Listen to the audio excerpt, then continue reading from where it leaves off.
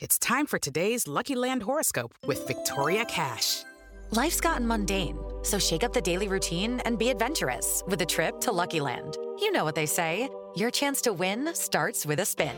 So go to LuckyLandSlots.com to play over 100 social casino-style games for free for your chance to redeem some serious prizes. Get lucky today at LuckyLandSlots.com.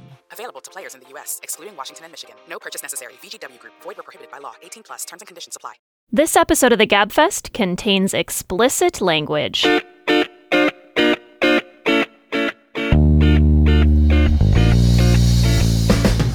Hello and welcome to the Slate Political Gabfest for July 25th, 2019, the not exculpated edition. I am David Plotz of Atlas Obscuro, Washington, D.C. So exciting. Why is it exciting? Because in our sweatbox of a studio. It's fine right now. Yeah, it's not right even now. hot. He's just It's because anticipatory. we just started. We have all three of us, and just the combined intellectual heat that we're going to generate on the show is we're gonna cut weight for our wrestling matches later. We're going to be down 10 pounds each. So I have Emily Bazelon of the New York Times Magazine and Yale. Hello, Emily. Hello, hello. Why are you in Washington? I came to give a book talk, and I stayed to tape the show with you two lovely people. And John Dickerson of CBS 60 Minutes. John, why are you in Washington? I'm in Washington to do interviews for my book and write some of it at my old kitchen table. I cannot tell you how excited John is to do his interviews. If the quality of a book was based on the excitement of the author's reporting, this book is going to be the best book ever written. That is a good sign, though, And 'cause tell it him- means you're interested in your subject, Well, which that- is not a given at this point in a book process. That's totally true. And David, tell them what the interview I was telling you that I'm doing later today. John's interviewing somebody who's an expert in regulations. But John was so excited. He started some riff. I was not paying any attention, but he was going on, and I tuned out, and I was checking my email, and then I came back to it a few minutes later, and he was still talking about that I am person. eager to hear that riff later. But it's really true. I've often said, no, I think it's you have to be able to live with a book in your head for as long as you're going to be writing it, or else you'll go crazy, which is why there are some books that I've chosen not to write. And this one is, I could do this book for the next 10 years if I had the time. I'm sure your publisher's really I'm happy sure to hear that. exactly. Anyway, it'll all be fine. Everybody's fine. It's all good. So, on a show, we're going to do a show. On this week's show, Robert Mueller testifies to the House. Was it a bombshell or just a bomb? Then, did Democrats make a terrible mistake by pressuring Al Franken to resign? We'll talk about Jane Mayer's big New Yorker story about Franken's defenestration.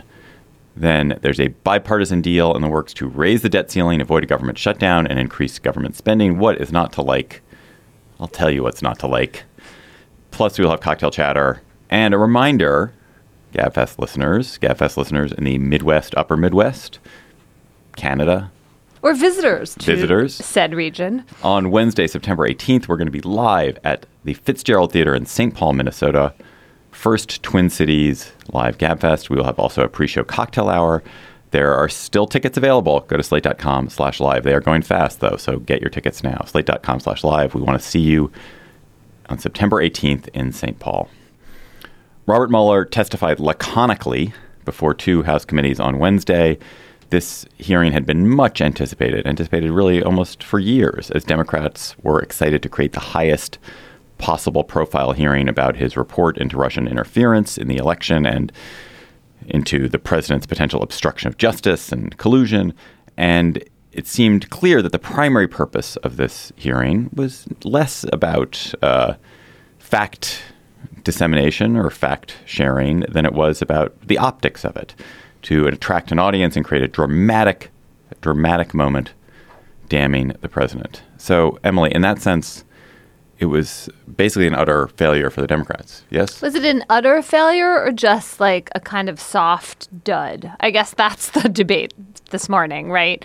The utter failure theory is that there was nothing new that emerged from this and no big moment of drama. I didn't watch the whole hearing. I just watched various highlight compilations. And when you're listening, you know, there are a few moments, but Mueller's tone is not particularly strong or dramatic. We can talk about whether he seemed kind of off his game to a degree that was unsettling for some people who've watched him for a long time.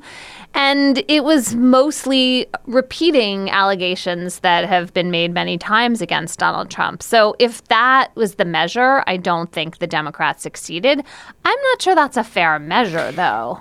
Yeah, it feels like this this hearing is falling into a question we've pawed over here for years, it feels like now, which is the standard of something, whether there was something revelatory in specific or revelatory outside of a pattern we've come to expect, or is it important to talk about things at length in certain different forums because you should keep concentration on things that should concern us, like whether the president and his team were at least open to Russian interference in the election, that the Russians are interfering right now, that lots and lots of members of the president's team lied, sometimes when they didn't seem to have to, whether the president can openly tell his staff not to participate and engage with Congress, all of which is not new and isn't revelatory and came through as far as the show goes, in not a very exciting way. But I think that just back to what Emily said is none of that should really matter because the underlying facts of the case are still extraordinary. But then the question is a congressional hearing, anybody who schedules a congressional hearing for the purposes of putting on a show and doesn't get a show, they shouldn't be surprised. And by the way, the show you're going to get is going to be a circus, almost. It's almost certainty. Well, a pretty boring circus. Where were the lions and the elephants? There were elephants. That's what the Republicans are there for. There were plenty of asses. But the question, I mean, I get your very high-minded point there. The purpose is, of course, that we should focus attention on it. But truly, the Democrats created this hearing because they wanted a show. Yes. They wanted a spectacle. Got a few the purpose was optical. The purpose was optical. And they got sort of lame sound bites. They got some sound bites. They got very little. So sorry, just on that point, which is, it also, to me, reflected a seriously bad judgment on their part, because Mueller is a dreary, tight-lipped, uninteresting, prosecutorial, I can't remember the word, but it's one of those words that they always use to describe Roman politicians. He's very dignified, imperturbable. They were not going to get anything out of that guy. And he made it clear he didn't want to come. I was thinking of that word too, and then I couldn't remember what it meant. I think it's stentorian loud, though. Stentorian does mean what you said, David, which is loud and powerful. So I think of stentorian as being, I'm thinking of more it's one of those R words. Anyway, I'll think of it. Okay. Rectitude. We usually talk about moral rectitude. Figure of rectitude. Right. Yeah, that's all true, and he didn't want to testify, and there's that. But if they hadn't called him, wouldn't that have been strange in its own? No one would have noticed. Dog didn't bark. I would have noticed. If he wasn't called. Yeah. But he had a 448-page report. Can't we go with that? I know, but that's part. So here, can we get a little bit into the substance of this? Because I'm now even more bewildered. Okay, yes, we have a 448-page report, which is, in its conclusions, not that clear and self-evident what's going on, right? It makes this very, in some ways, strange decision not to indict the president, sort of hedges on whether that decision is because of the Justice Department's own policies or because of the underlying facts. We don't really emerge with more clarity on that point from this hearing. I mean, Mueller does at first seem to suggest, when under Ted Lieu's questioning, that the Justice Department's decision from the Office of Legal Counsel meant that he couldn't indict, and then he withdrew from that. And that was like a kind of deflation of the day, right? So there's that problem. Then there's the problem that what seemed clear to me from the hearing that I should have understood before, but it seemed clear, was that Mueller's true cause for alarm is like the Russians tried to interfere with our election. Like, mine too. Huge threat to democracy. I wish he had said that in a more, crystal clear ring of alarms style, but that's the message. So if that's his biggest threat, and then he can see, because it was public, all this evidence of President Trump essentially encouraging this kind of interference in the statements he made about WikiLeaks, why isn't he more exercised? And why has he left the country in this kind of odd place in which we have evidence in the report that the president obstructed justice, but Mueller has refused to draw any conclusion about that, even though our Attorney General, Bill Barr, did draw such a conclusion. So it's not against Justice Department policy to make any kind of conclusion. That's just not the case anymore. That was a line of questions about Barr that the Democrats didn't pursue yesterday, which seemed strange. And yet we're also not off the hook. Like, we don't as a country feel like Trump was exonerated because Mueller made clear that he was not exonerated. So we have all this information that doesn't lead us to a clear either legal or political conclusion. And this is what prosecutors are not supposed to do, right? Is to just like create a whole lot of doubt about someone's guilt or innocence without settling the matter. And I can't understand. It's as if Mueller in some ways was trying to avoid the error that Jim Comey made when he started talking too much about the investigation of Hillary Clinton. But and yet seems to have done the same thing, which is a legitimate complaint I thought the Republicans had yesterday. And I can't fit all those pieces of the puzzle into a neat picture for myself in understanding what the special counsel thought his role was, like why he did what he did. And which is why, from a purely political standpoint, if you are Democrats and your intention was to create an optical moment, which I think David is right about, first of all, that's crazy, having watched any hearing take place in Washington, because you know that it's going to turn into Republicans attacking the witness and a fuzzying up of things. And I think the president has been successful by saying there was that Mueller said there was no collusion and no obstruction, because then what he's had, what a lot of people, very smart people, have said, here are the questions Mueller should be asked. Mueller should be asked, was there no collusion and no obstruction? So ask him that and get him to say that. So they did. Okay. So now the story is Mueller says there was no obstruction and no collusion. That's playing on the president's turf. So some people will hear that and say, oh, well, you know, he said, she said. Instead of what should be at issue here, which is that the Russians interfered in the election and that the person who is constitutionally given the power to take care of America's national security didn't seem that interested in it. And didn't care at all. Was, and in fact happy to offer us up, actually. And had aides not telling him about Russian continued efforts because they didn't want to upset him, and then criticized the intelligence agencies repeatedly and recently for saying that the Russians were involved in the election. This is not a candidate who's trying to gain power and doing a bunch of things that you can excuse because it's a campaign, even though I would argue you shouldn't excuse these things in campaigns. But nevertheless, this is a person who is constitutionally mandated to protect the United States and who was, instead of doing that, attacking his intelligence agencies who said this is what the Russians were up to. Now, that is separate and apart from anything having to do with James Comey and how this all started and any of the stuff that people want to bring up. It should have clarity on its own. That should have its own clarity. Instead, because the president said, Mueller said there was no collusion, no obstruction, he shifted the territory into something that people now think is debatable, which, by the way, isn't debatable, because if you read the report, it doesn't say those things.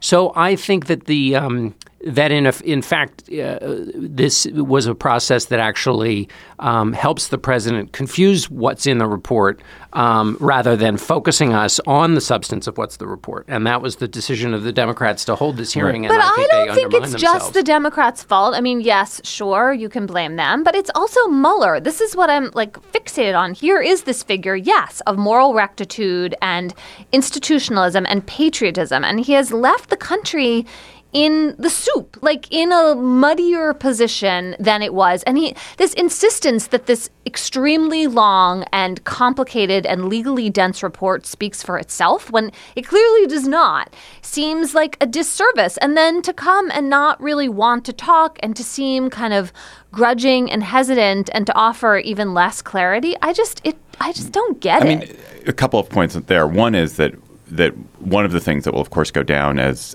a real turning point in this is that Barr did simplify and clarify. He didn't have any and gave compunction about that. And he described the report that he read, which was not the report that was written, but he did a really good job of sort of creating a simple characterization that people were able to, that defined the narrative. And so that was very important, which Mueller never did because Mueller was behaving in this rectitudinous way. I also think, like, you did see Mueller slightly come to life when he was talking about the Russian interference. Like, that was a point in which he did perk up a little. He was concerned, and the tragedy of this is going to be that because this became essentially a partisan issue, and it became an issue around this president, and the president made it a kind of make or break for him. We have lost the fact that we had this incredibly successful, comprehensive disruption of our political system, and by the Russians, that it's shaken the confidence, that it sowed division, it peppered us with divisive propaganda, it possibly even threw the election to the candidate favored by the Russian government, the candidate who incidentally had financial interests in it. And there's been effectively no response, no concern, no crisis, no stand in defense, no protection of the electoral system, of the electoral process, of how we do it. And it's an open invitation to any country in the world that wants to interfere. They can do it. It's an open invitation that they can align themselves with particular candidates. And it's, it has completely, or not completely, but has significantly discredited the American electoral system in a way that is hideously damaging in the long term. And Republicans don't want that any more than Democrats do, really. I mean, like, yes, they're true patriots, but can't figure out to do anything about it because it seems like it's playing into this narrative that's anti-Trump. Right. Well, it has entrenched patterns it has quickened partisan patterns in politics right now in this really ugly way, which is to say that you had the feeling yesterday in the hearing that Republicans were essentially saying, WikiLeaks, no big deal. When, in fact, during the campaign, the consensus estimate of the consensus estimate of all the intelligence agencies was that the Russians had stolen information, given it to WikiLeaks, and WikiLeaks was disseminating it. And then the candidate, Trump, said, go look at WikiLeaks. John, you're a longtime student of Washington, of scandal politics. Why? So I think if you had stepped back and said, here's the set of facts that we've learned about Russian interference in the election, about the president's financial ties to Russia, about the ways in which the presidential campaign tacitly accepted, sought, didn't reject help from Russia, about the way that Russian interference acted, about the way the president attempted to quash investigation, fire people, suppress information, induce people to lie, all discovered by a Republican prosecutor, an independent Republican prosecutor. I think you would say, wow, this is incredibly devastating. What a shocking scandal. And this has surely shaken the foundations of the Republic. And this president has been impeached by now. He's resigned in disgrace. And yet we essentially have a political, when you look at sort of polls, at least, no change at all from where we were at any other point in this history. This scandal has not changed a mind, shaken anybody that we can tell. Was that avoidable? Like, was there some other way this could have rolled out? Why, if you're a Democrat, has this had so little impact? Should we blame Fox News? Well, we can blame conservative. You can blame Fox. You can blame the mainstream media too, which covers things in the present moment rather than the things in their larger context. Yes. I think you can blame partisan rallying, which means that if you believe two things, that what the Russians did and the encouragement of the Russians doing what they did was awful, but you also think that people all the way from agents investigating this in the FBI who sent texts to each other about how unctuous Donald Trump was, you can believe that they were basically trying to undo a democratically elected process through their investigation. And that while you may think that what the Russians did and all these other things are bad, admitting those things out loud gives energy to the people who are trying, in your view, to undo a democratically elected president. And therefore, you're just not going to do it.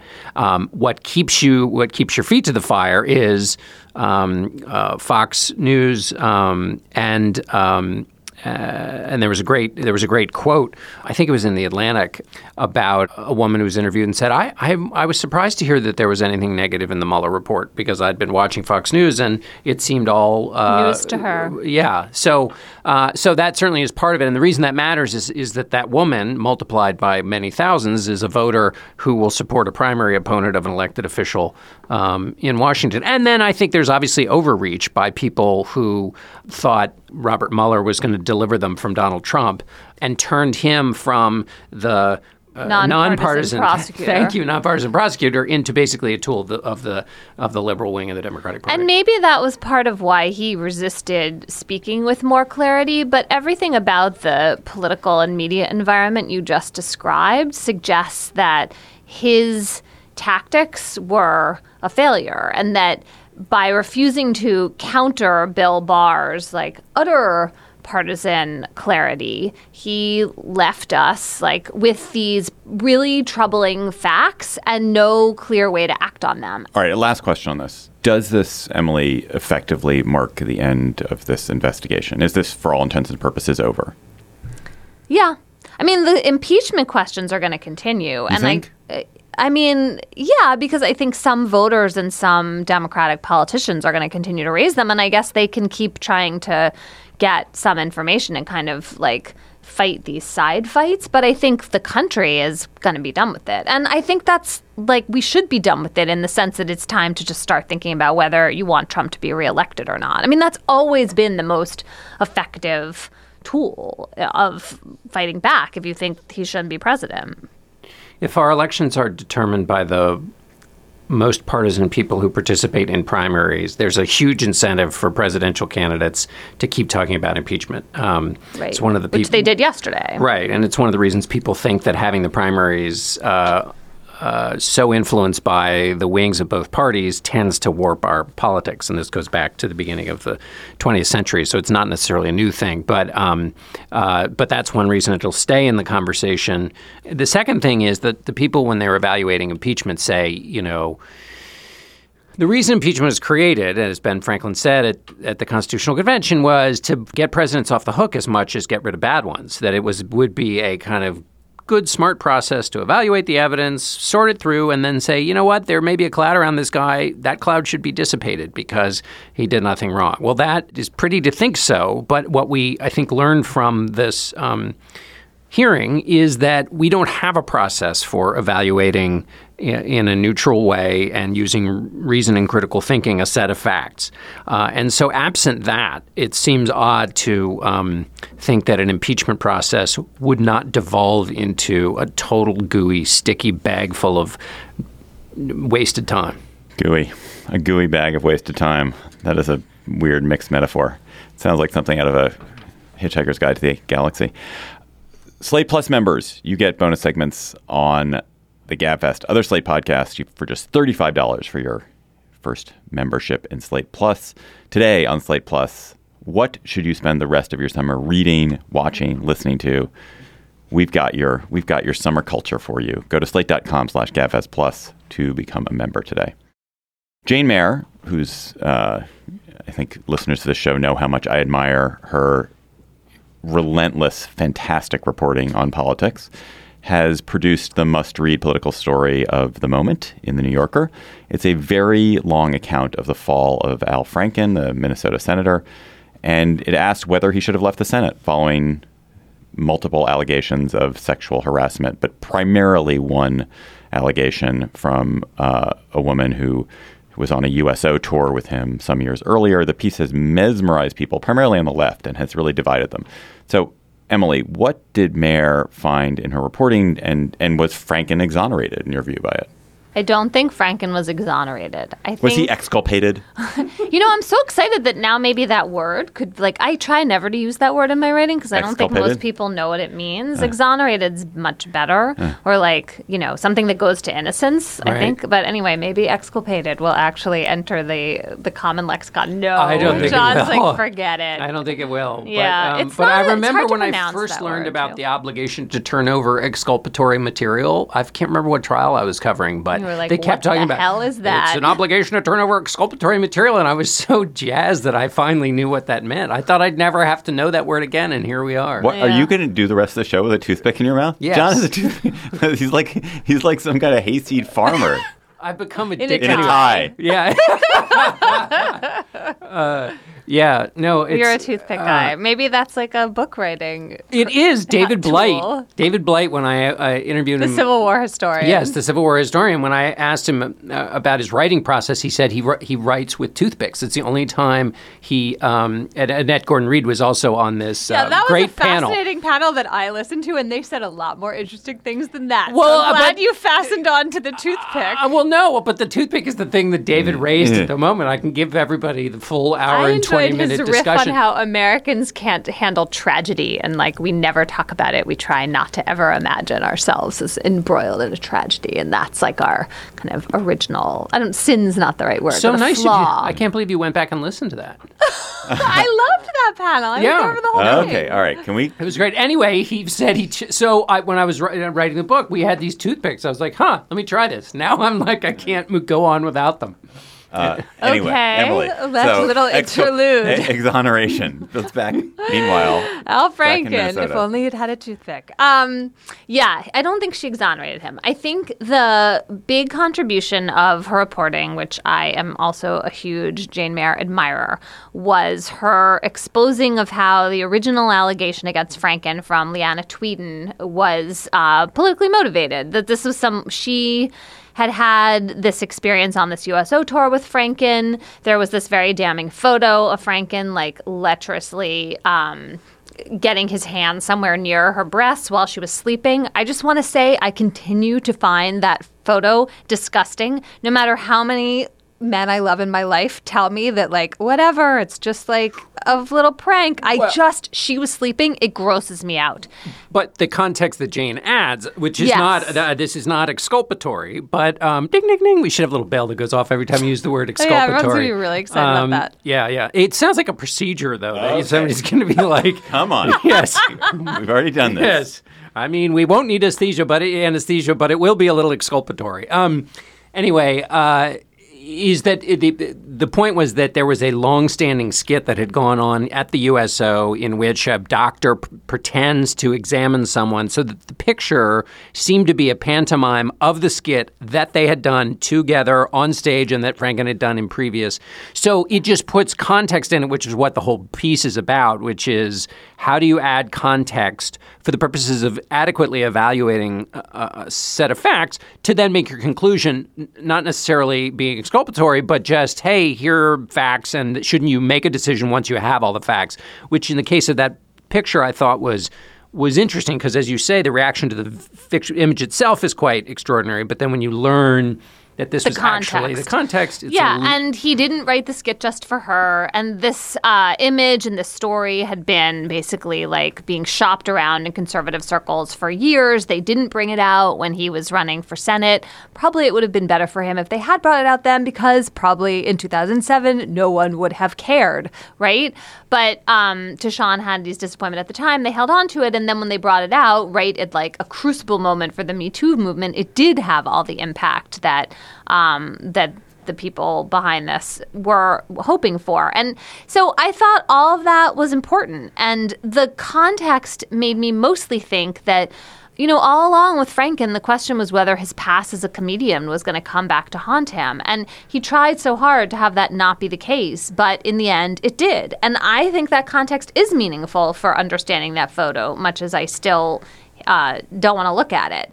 The problem. What do you mean when you say you think that context is important? That there's a kind of that when you're in entertainment, he's like there's a lot of play. He's playing a role. It's sort of like we are on the show. Yes. Yeah. Well, we don't play roles. I'm not playing a role. But anyway, that you're doing something which isn't like your and normal then behavior. When you're a comedian, for God's sakes, your job is to push boundaries, and often sex comes into that. And they're all so. Some of the scolding of Franken that I've been hearing from feminists in the last week, as they basically reject exoneration and push back against Jane Mayer, it gets kind of scoldy, like in their judging of various things he said about, like leching after cheerleaders on the USO tour. I think there has to be space for people to be frank about sexuality in ways that are not like 100% towing the feminist line. And that is part of what was going on here. So I thought all of that was really important and valuable. The problem for me is that there's 7 other women. Right. And I thought Mayer's handling of those stories, especially when you start to read other people saying, hey, what about this, was incomplete. Yeah. And I still think there's a legitimate conversation, and I want to hear what you guys think about whether Franken should have gotten his Senate ethics investigation as his due process and whether his punishment was proportional. But I just still feel uncomfortable with the way in which the New Yorker story, like the two accusations that bug me the most among those 7 women are that he was like putting his hands on people's asses taking photos. And like Mayer sort of got the least attention. And it sounds like from this reporter at HuffPost, Zachary Roth, who'd reported one of those stories, that one of those women decided not to talk to Mayer. And so then it's like her story has disappeared from this narrative, and that didn't seem so good to me. Other important context to remember here is that the Roy Moore case is going on. Campaign. And a campaign is going on, right. And so Democrats have an interest in getting rid of Franken so they can keep the focus on Moore and win in Alabama. Right. And there's a Democratic governor in Minnesota, and the person who was appointed to replace Franken, perfectly adequate senator who won re-election easily. Tina and it's Smith. a woman, Tina Smith. Right. Impossible to remember. So her Matt name. Iglesias wrote an interesting piece basically saying that Franken was right to resign. That was the best thing for the Democratic Party. It was in line with Franken's own image as a dutiful public servant. And that it is a mistake for Franken to now try to kind of gin up doubts and opposition about all of that. I thought that was really interesting. I think the political case is correct when you're thinking about this from the point of view of the Democrats. I think that's right. I also think it's a little much to expect Franken not to like ever speak again about this when he does feel like he was wronged, and maybe you don't agree with him, but I don't think he has some obligation to stay silent. I have so many thoughts about this. First of all, I want to go back to the grabbing the ass of women. It's like, I'm a 49-year-old man. I've stood behind women in photographs for my entire life. I've managed never to grab one. It's not that hard not to grab someone. Have you noticed someone's a ass. thing with photos that's happened in the last year? Because I've totally noticed Yes. this. Nobody will grabs touch your ass anymore? No, that has never happened to me. And if it did, I would be really distressed. But anyway, nobody wants to touch anyone. Like Yes. now the photographers are begging you all to I get always am closer. like, oh, God. And I know, I don't probably like the gonna get Me touching Too'd in a either, minute. but I feel like I now... like the touching. Well, right, you do. Right, we disagree about this. But like, I think that there's a way in which now people are doing this hover thing with Yes! their arms, right? Anyway. Well, and there's It's also, okay. particularly for men who are asked to be in a photo with a single woman. Their heart, you can It's see like- their faces freeze. They're like, shit, maybe someone could photograph me from the back to be really clear that like there is No, it's an like 7 inch angles, between- like a top angle. We're gonna Like, get a drone I picture. want to be clear, I did not touch her. Not in any way. Which anyway, but yes, right. It's not like it's okay or like Right. shruggy to go around doing that. On the other hand, I also think like the lines about him, his carnal lines about the cheerleaders. Like, what the Whatever. cheerleaders are they? That's the Right, point of everybody- cheerleaders is to be yes. lusted after. And like, we all lust after Yeah, people. Like, that's yeah. a part of life. It's Yeah, okay to yeah, be a and little he's bit the- honest about that. All right, but there was a point I wanted to make about. I think politicians. There's this weird way in which politicians, unlike entertainers, it's very hard to redeem them because politics. It's kind of a binary state. You're in office or you're not in office. Right. But And what there- about the idea of like a censure, a letter of admonition? That's not the right word. admonition? Admonition. Yeah. Oh, that's a word. Okay, good. So for Franken, I think your point that he should be allowed to speak up and make his case, it's a really fair one. Because if you're Aziz Ansari or Louis C.K., you do get this way in which you can creep back. And you can creep back you can't creep back maybe to where you were. Ansari maybe, I hope, is going to, but you can't creep back to where you were, but you can come back, and there are stages. If you're a politician, it's like, you're kind of either or. And Franken could run for Senate again, I suppose. He could do that. But it's hard. You either are He lost exiled his political or career as far as we know. 100%. 100%. And for something which is, maybe he should have lost 70% of it. But there is no 70% in politics. Right. There's Maybe he only should have- 100%. Yes. One of the many things that was interesting about Jane's piece was the level of detail and work she had to do to really capture the fine gradations of all of these different instances. And we were talking earlier about whether there is a venue to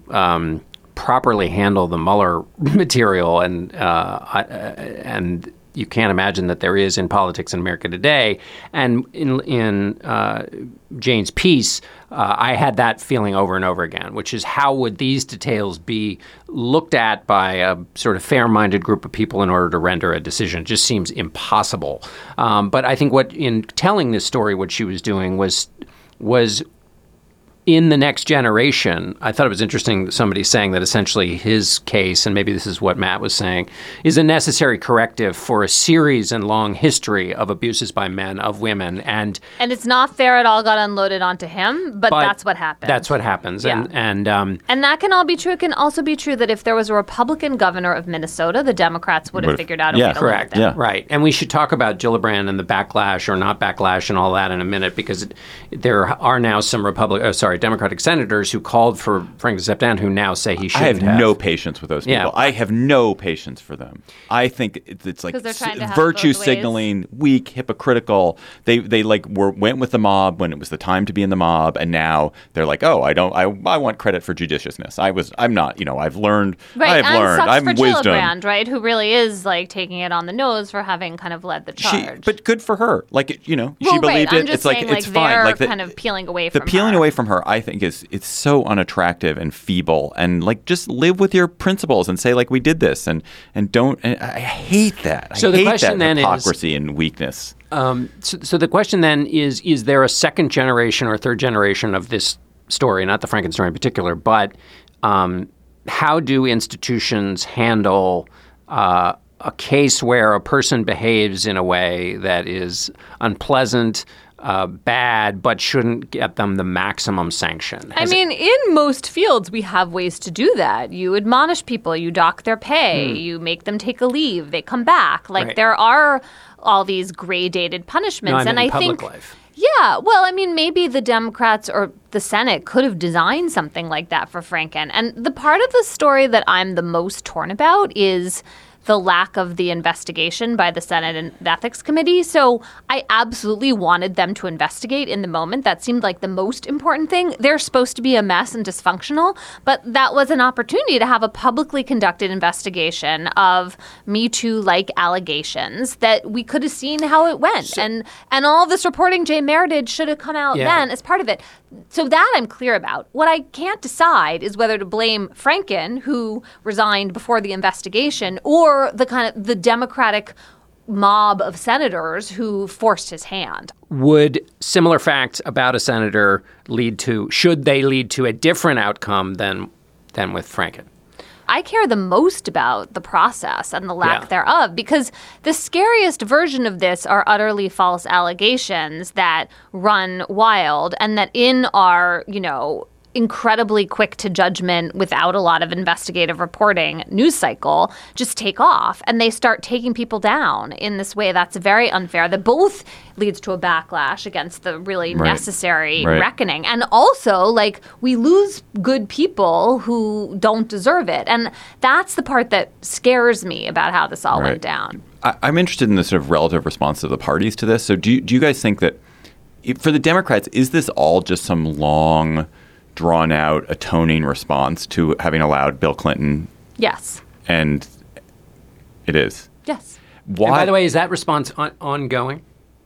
Well, interestingly, it is not affecting Joe Biden's candidacy very much, even though the handsy accusations against him. Now, it doesn't quite rise to the level, and I should say, if there was a continuum here from Harvey Weinstein and Charlie Rose to Al Franken, he's still on a much less. He's like half a Franken. Yeah, whatever. And Biden, Clinton is Clinton is 2/3 of a Weinstein. Yeah, exactly. Or maybe he's 3/4 of a Weinstein. Right, but I do think it's all about you can't avoid the political calculus that gets made in these different situations. Franken was expendable. It was Roy Moore moment. Biden less expendable, and it's sort of like the boil's been lanced. John, why are the Republicans, why has personal morality completely vanished as a thing for Republicans? It is weird that it is so completely gone. Well, and we're in our third topic. We're going to talk about fiscal responsibility being completely gone.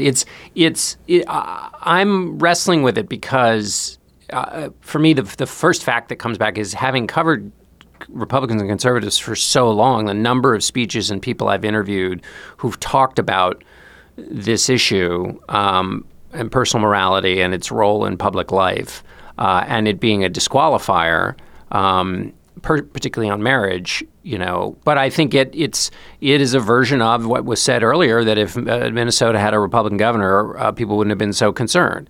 That if Bill Clinton hadn't been an incumbent Democratic president, and remember there was a lot of blind eye turning when Clinton was the Democratic nominee in 1992 by Democratic women.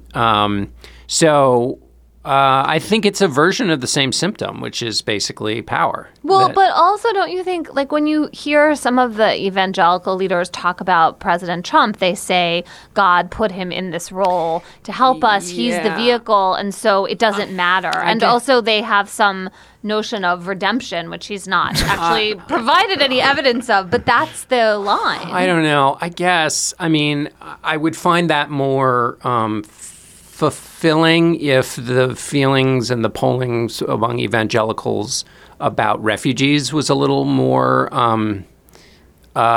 in line with the way I read the Gospels, so that if you really were taking the Gospels seriously and the instructions about how you're supposed to treat the least among us, and you lived the word, you would be on the border helping those people, and you would be prostrate on the ground when you hear about 16-year-old boys dying on a toilet from the flu. You would be incapable of finishing your days because that was happening. So it seems to me there are a cluster of issues for those who have talked about things in one way, and then now policy and behaviors are being allowed that they used to be against. So if it were just about the morality piece, I could maybe add a little more weight to that idea that he is, God acts and has instruments that are imperfect. But I think there's a broader, there's a deeper thing going on here. This episode of the Gabfest is brought to you by Aura Frames. Are you looking for the perfect gift to celebrate the moms in your life? Aura Frames are beautiful Wi-Fi connected digital picture frames that allow you to share and display unlimited photos.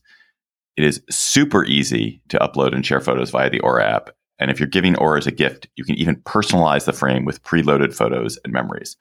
Aura Frames, in the notes that I have here, says moms like Aura Frames. I'm here to tell you that is like the truest statement in the world. I gave my mother an Aura frame. She absolutely loves it. She's also always hectoring me to keep adding new photos to her Aura frame so that she's got great new photos every week.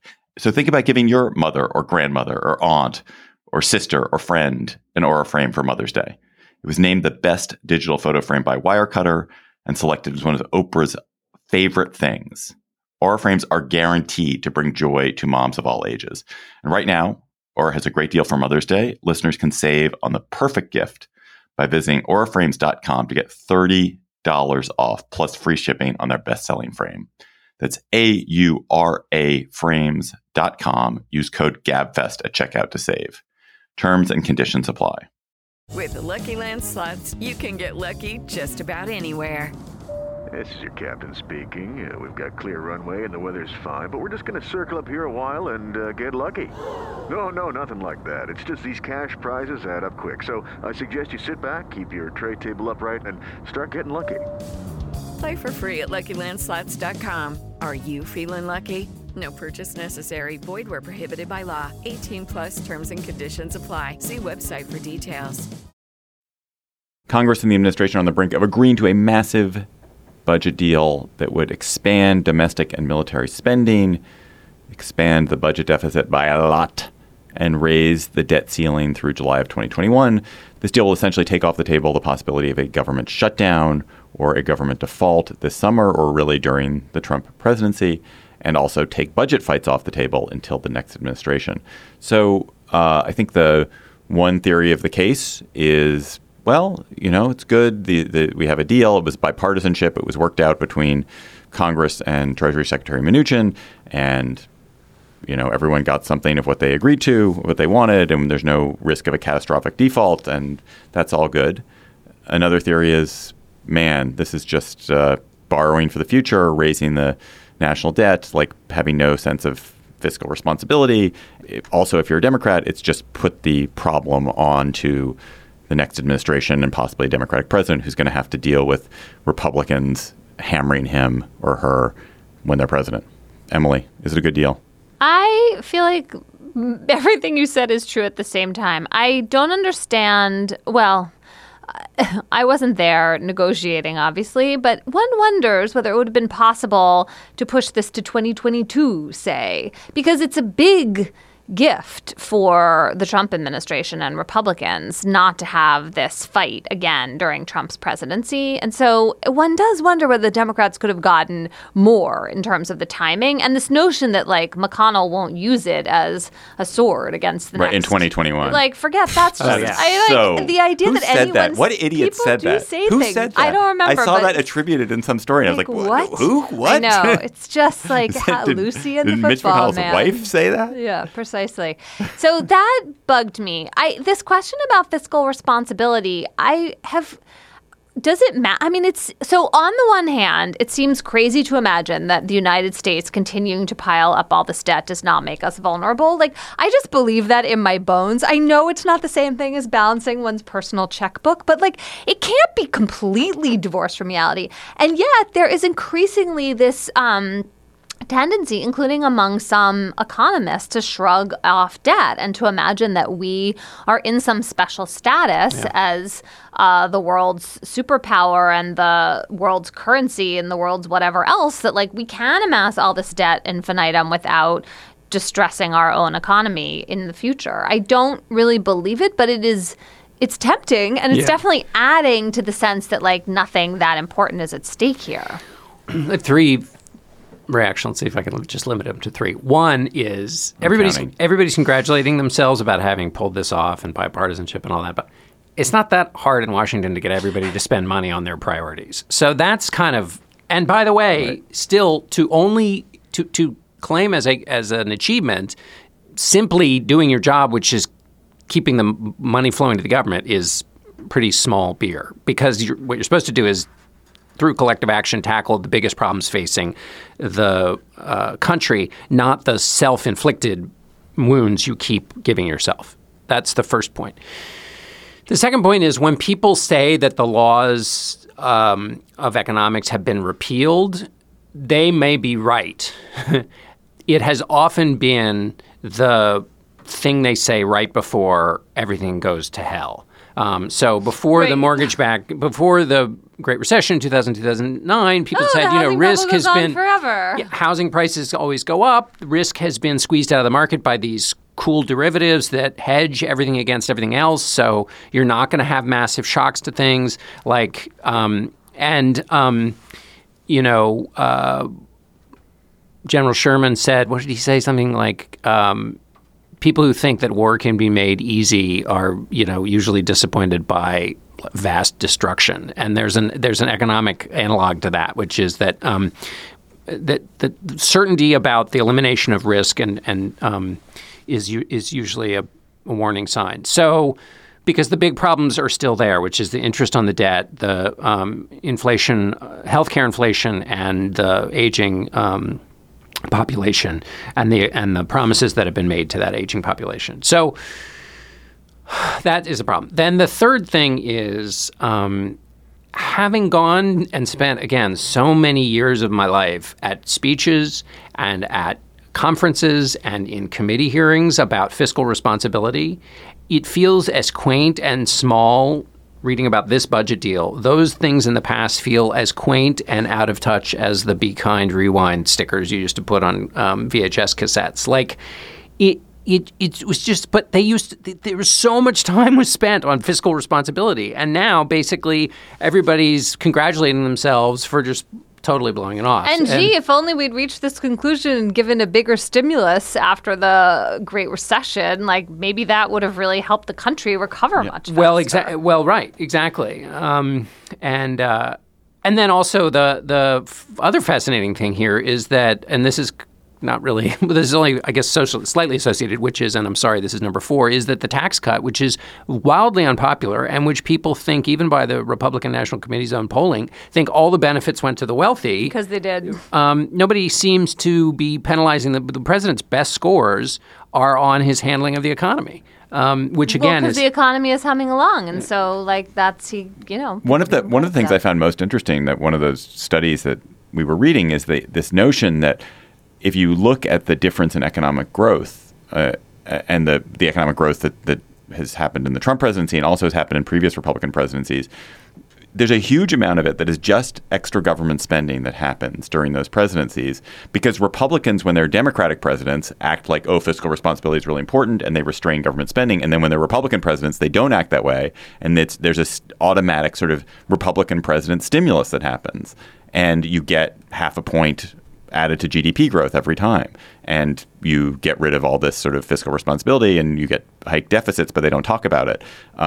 And so there's this kind of cheat code that Republicans have for goosing the economy, which is they'll just spend when they have the White House and they won't spend when they don't.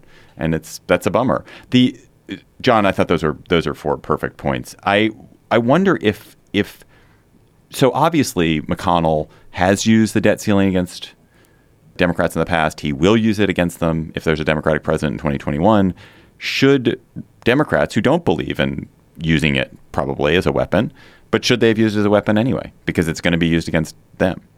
Or was there something they could have done where they could have held out for a permanent end to the debt ceiling? They could have said, okay, we'll do whatever deal you want, but it has to come with a permanent end to this. Right, or at least a few more years, right? Even if you weren't going to do the permanent end, because I do think there's an argument for that, but maybe that would have been a heavier lift. The not getting, it does seem like 2022 or 23 would have been a better year to pick than 2021. I mean, again, it's easy for us to say, but it is like a big gain. Can I bring up something else that I realize this? So the big demand Republicans have is that we continue to beef up military spending, and that seems to remain a part of the Republican ethos, even though there are now much more doubts of military intervention among Republicans than there used to be. I don't really get that. Like, when does Trump's disinterest in But he likes having the military. He doesn't want to use it. He doesn't want to. Right, but it's a little weird. We're like building a lot of toys. It's super wasteful and pointless. I think there are 3 things on the military side, and this is the military spending. You're going to have 3, but not 4 on this one. The military side spending is interesting because it increases the size of the coalition who might support this for the president, and it is the sugar that makes the medicine go down to the extent that anybody's upset about fiscal responsibility on the Republican side. There's like 1 or 2 senators who seem to still be griping about that. Someone named Lankford from Oklahoma seemed unhappy.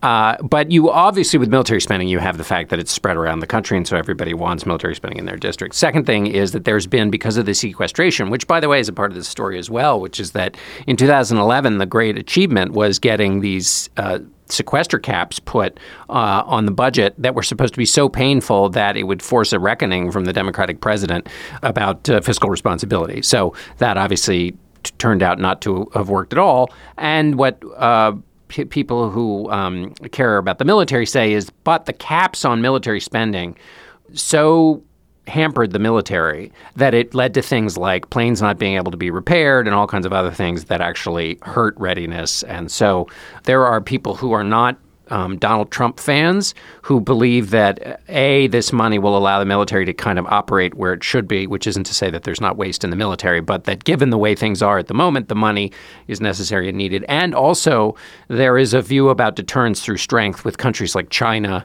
and also now that money needs to be spent on figuring out how to both propel cyber attacks and how maybe to launch a few. You need lots of money to hire people. Maybe you don't need that much money, but that there are threats. Look, they're always going to find new threats to spend money. I don't mean to suggest that this isn't a part of that same old thing. But in talking to defense hawks who are no fans of Donald Trump's and they seem to think this is necessary money. Maybe the military could go build some bridges and some railroad infrastructure. If we just called it military spending, maybe we could suddenly have infrastructure week actually mean something.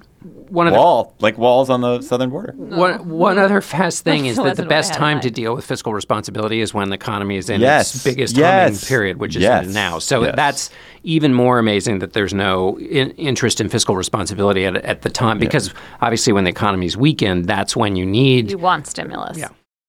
All right, let's go to cocktail chatter. Weirdly, it did not turn out to be nearly as sweaty in here as I thought. It's because I'm here. Yeah. I'm cooling. You're cooling things a off with cucumber. my mere But I presence. think it's because we all had our kind of very cool cucumber gin fizzes as we were doing the show. We did. I don't remember that. So, Emily, what is the gin fizz that you will be talking about at your fizzy cocktail party? I have been following with fascination the news about Amendment 4. This was a ballot initiative passed in Florida to restore. Wait, but I have good news today.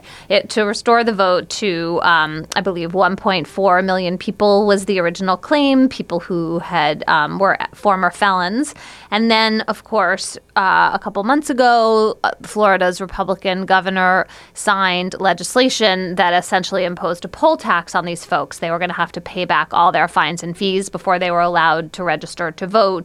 And Florida has just astronomical sums of money that it charges people in the forms of these fines and fees. And so it just seemed like it was undermining the wonderful democratic process of Amendment 4. So hark. In Miami-Dade County, the elected state attorney, the public defender, and the court system has decided that they are going to let people vote. They've essentially decided to read this bill as only requiring you to pay the fines and fees that are on your sentencing document, which apparently is much more limited and much more likely to have been paid off already than all the other associated who knows what. And so as long as this prosecutor is not going to prosecute, and the court systems believe this is a proper reading of the statute, it seems like these folks in Miami-Dade County should be able to vote after all. So props to State Attorney Catherine Fernandez-Rundle, who is part of this deal, a key part. And hey, if this works, then it seems like it could be a model for other cities with progressive prosecutors in Florida. There are a bunch of those folks. And it's just a really good example of local government pushing back against state officials. You know, we'll have to see whether it holds up in the courts, what happens next, how to notify all these people that they really are eligible to vote. That's going to be a big task for the advocates on the ground.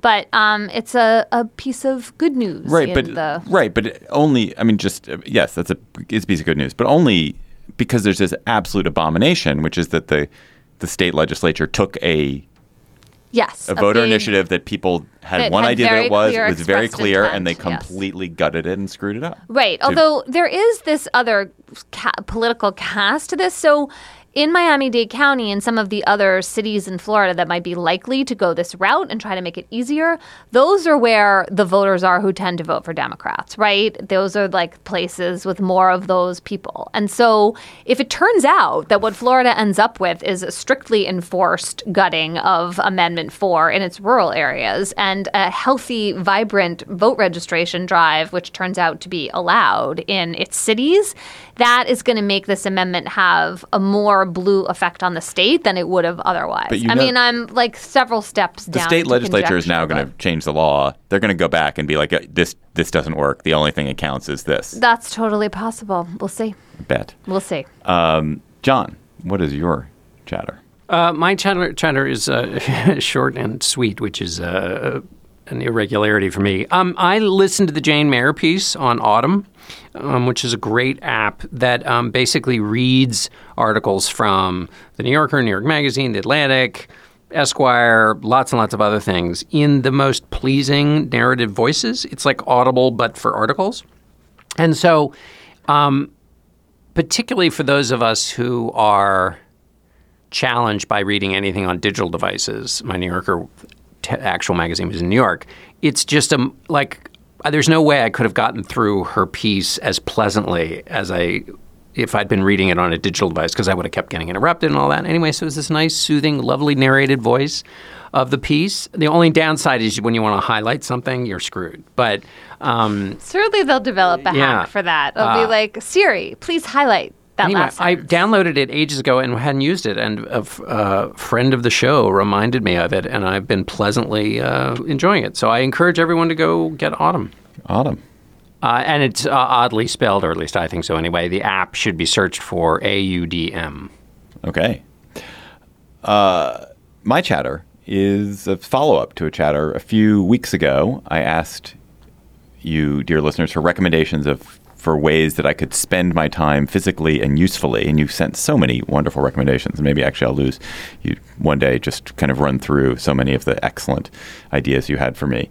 But one of them ways was a listener, GabFest listener in Pennsylvania, has a farm, an organic farm in rural Pennsylvania, and invited me to come work on his farm. And I went last weekend. I'm going back next weekend and hopefully again this summer, just one day of work.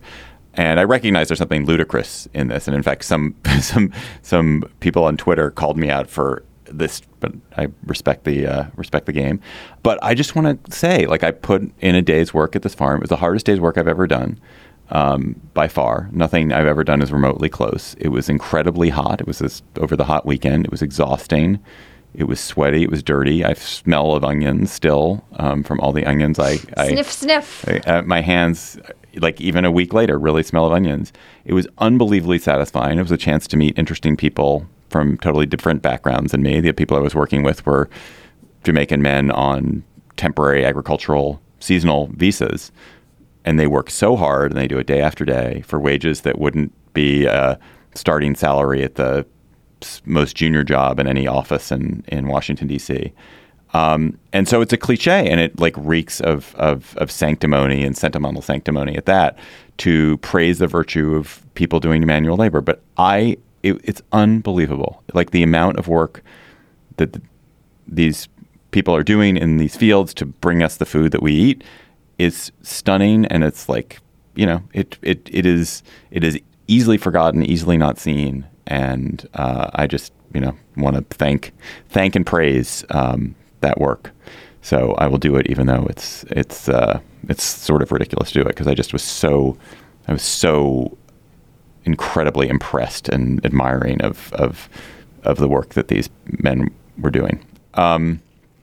We also, of course, are getting your great listener chatters. You are sending us your things that you're chattering about, the works of culture, the things that you read on the internet, articles that you're talking about at your cocktail parties, and you're tweeting them to us at Slate Gabfest. And there's so many good ones this week. But in honor of the Apollo 11 mission, which has now landed 50 years, we had our 50th anniversary of its return this week. Yoni Shenker sent a tweet thread from Mary Robinette Cowell about peeing in space and pooping in space. And it is so funny. It's just about all. That was totally hilarious. I loved it. It was amazing. Perfect level of detail. Yeah. What stimulated this from Mary Robinette Cowell was the idea that when the space program started, one of the reasons why they didn't let women in was they were like, oh, it's going to be how are they going to pee in space? It's going to be a total mess. And she points out that actually the problem that they hadn't solved the problem for men. And she just goes through just episode after episode after episode of men and the problems they have peeing and shitting in space. And it's so incredibly funny and vivid. And it was a problem they really had not solved. And it was great. So I strongly recommend that Twitter thread. That is our show for today. The Gabfest is produced by Jocelyn Frank. Our researcher is Bridget Dunlap. Melissa Kaplan engineered the show today. Gabriel Roth is the editorial director of Slate Podcasts. June Thomas is the managing producer of Slate Podcasts.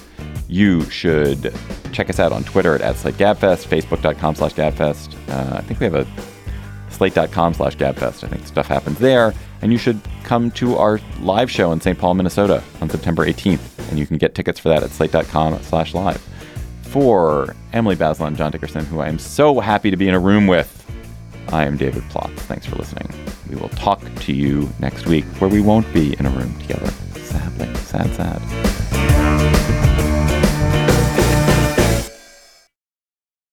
Hello, Slate Plus. How are you? So summer, a chance to catch up on great culture that you missed during the year, perhaps if you have some vacation, chance to read something lighter because it just feels like you should read something lighter, chance to trash yourself up on television as people like me do. And so we're going to talk about some of our favorite summer culture and what we're reading, what we're watching, and maybe we have useful recommendations. So anyone want to start? I'm really into the show Years and Years, which is jointly produced by the BBC One and HBO, and most of it, though not all of it, has aired in the United States. It's this kind of raucous family drama that takes place in the near future and weaves in international... GabFest fans, that was just a teaser. To hear the rest of our Slate Plus conversation, go to slate.com/GabFest Plus to become a Slate Plus member today. Judy was boring. Hello. Then Judy discovered ChumbaCasino.com. It's my little escape. Now Judy's the life of the party. Oh, baby, mama's bringing home the bacon. Whoa, take it easy, Judy. The Chumba life is for everybody. So go to ChumbaCasino.com and play over 100 casino-style games. Join today and play for free for your chance to redeem some serious prizes. ChumbaCasino.com. No purchase necessary. Void where prohibited by law. 18+ terms and conditions apply. See website for details. Hi, this is Dahlia Lithwick, host of Slate's legal podcast, Amicus. If you're listening to this show, you might be interested in Amicus's live show that we're hosting in Washington, D.C. on Tuesday, May the 14th. My colleague, Mark Joseph Stern, and I will be talking to some amazing guests, including Sherrilyn Ifill and a sitting state Supreme Court justice, all about how originalism, a relatively recently invented way of interpreting the Constitution, has taken over the Supreme Court and radically reshaped the law. It's been doctrinal rocket fuel for the conservative legal movement and facilitated the rolling back of abortion rights, the expansion of gun rights, and the obliteration of the separation of church and state. And as another wildly consequential Supreme Court term careers to its end, the court's originalists are on a tear.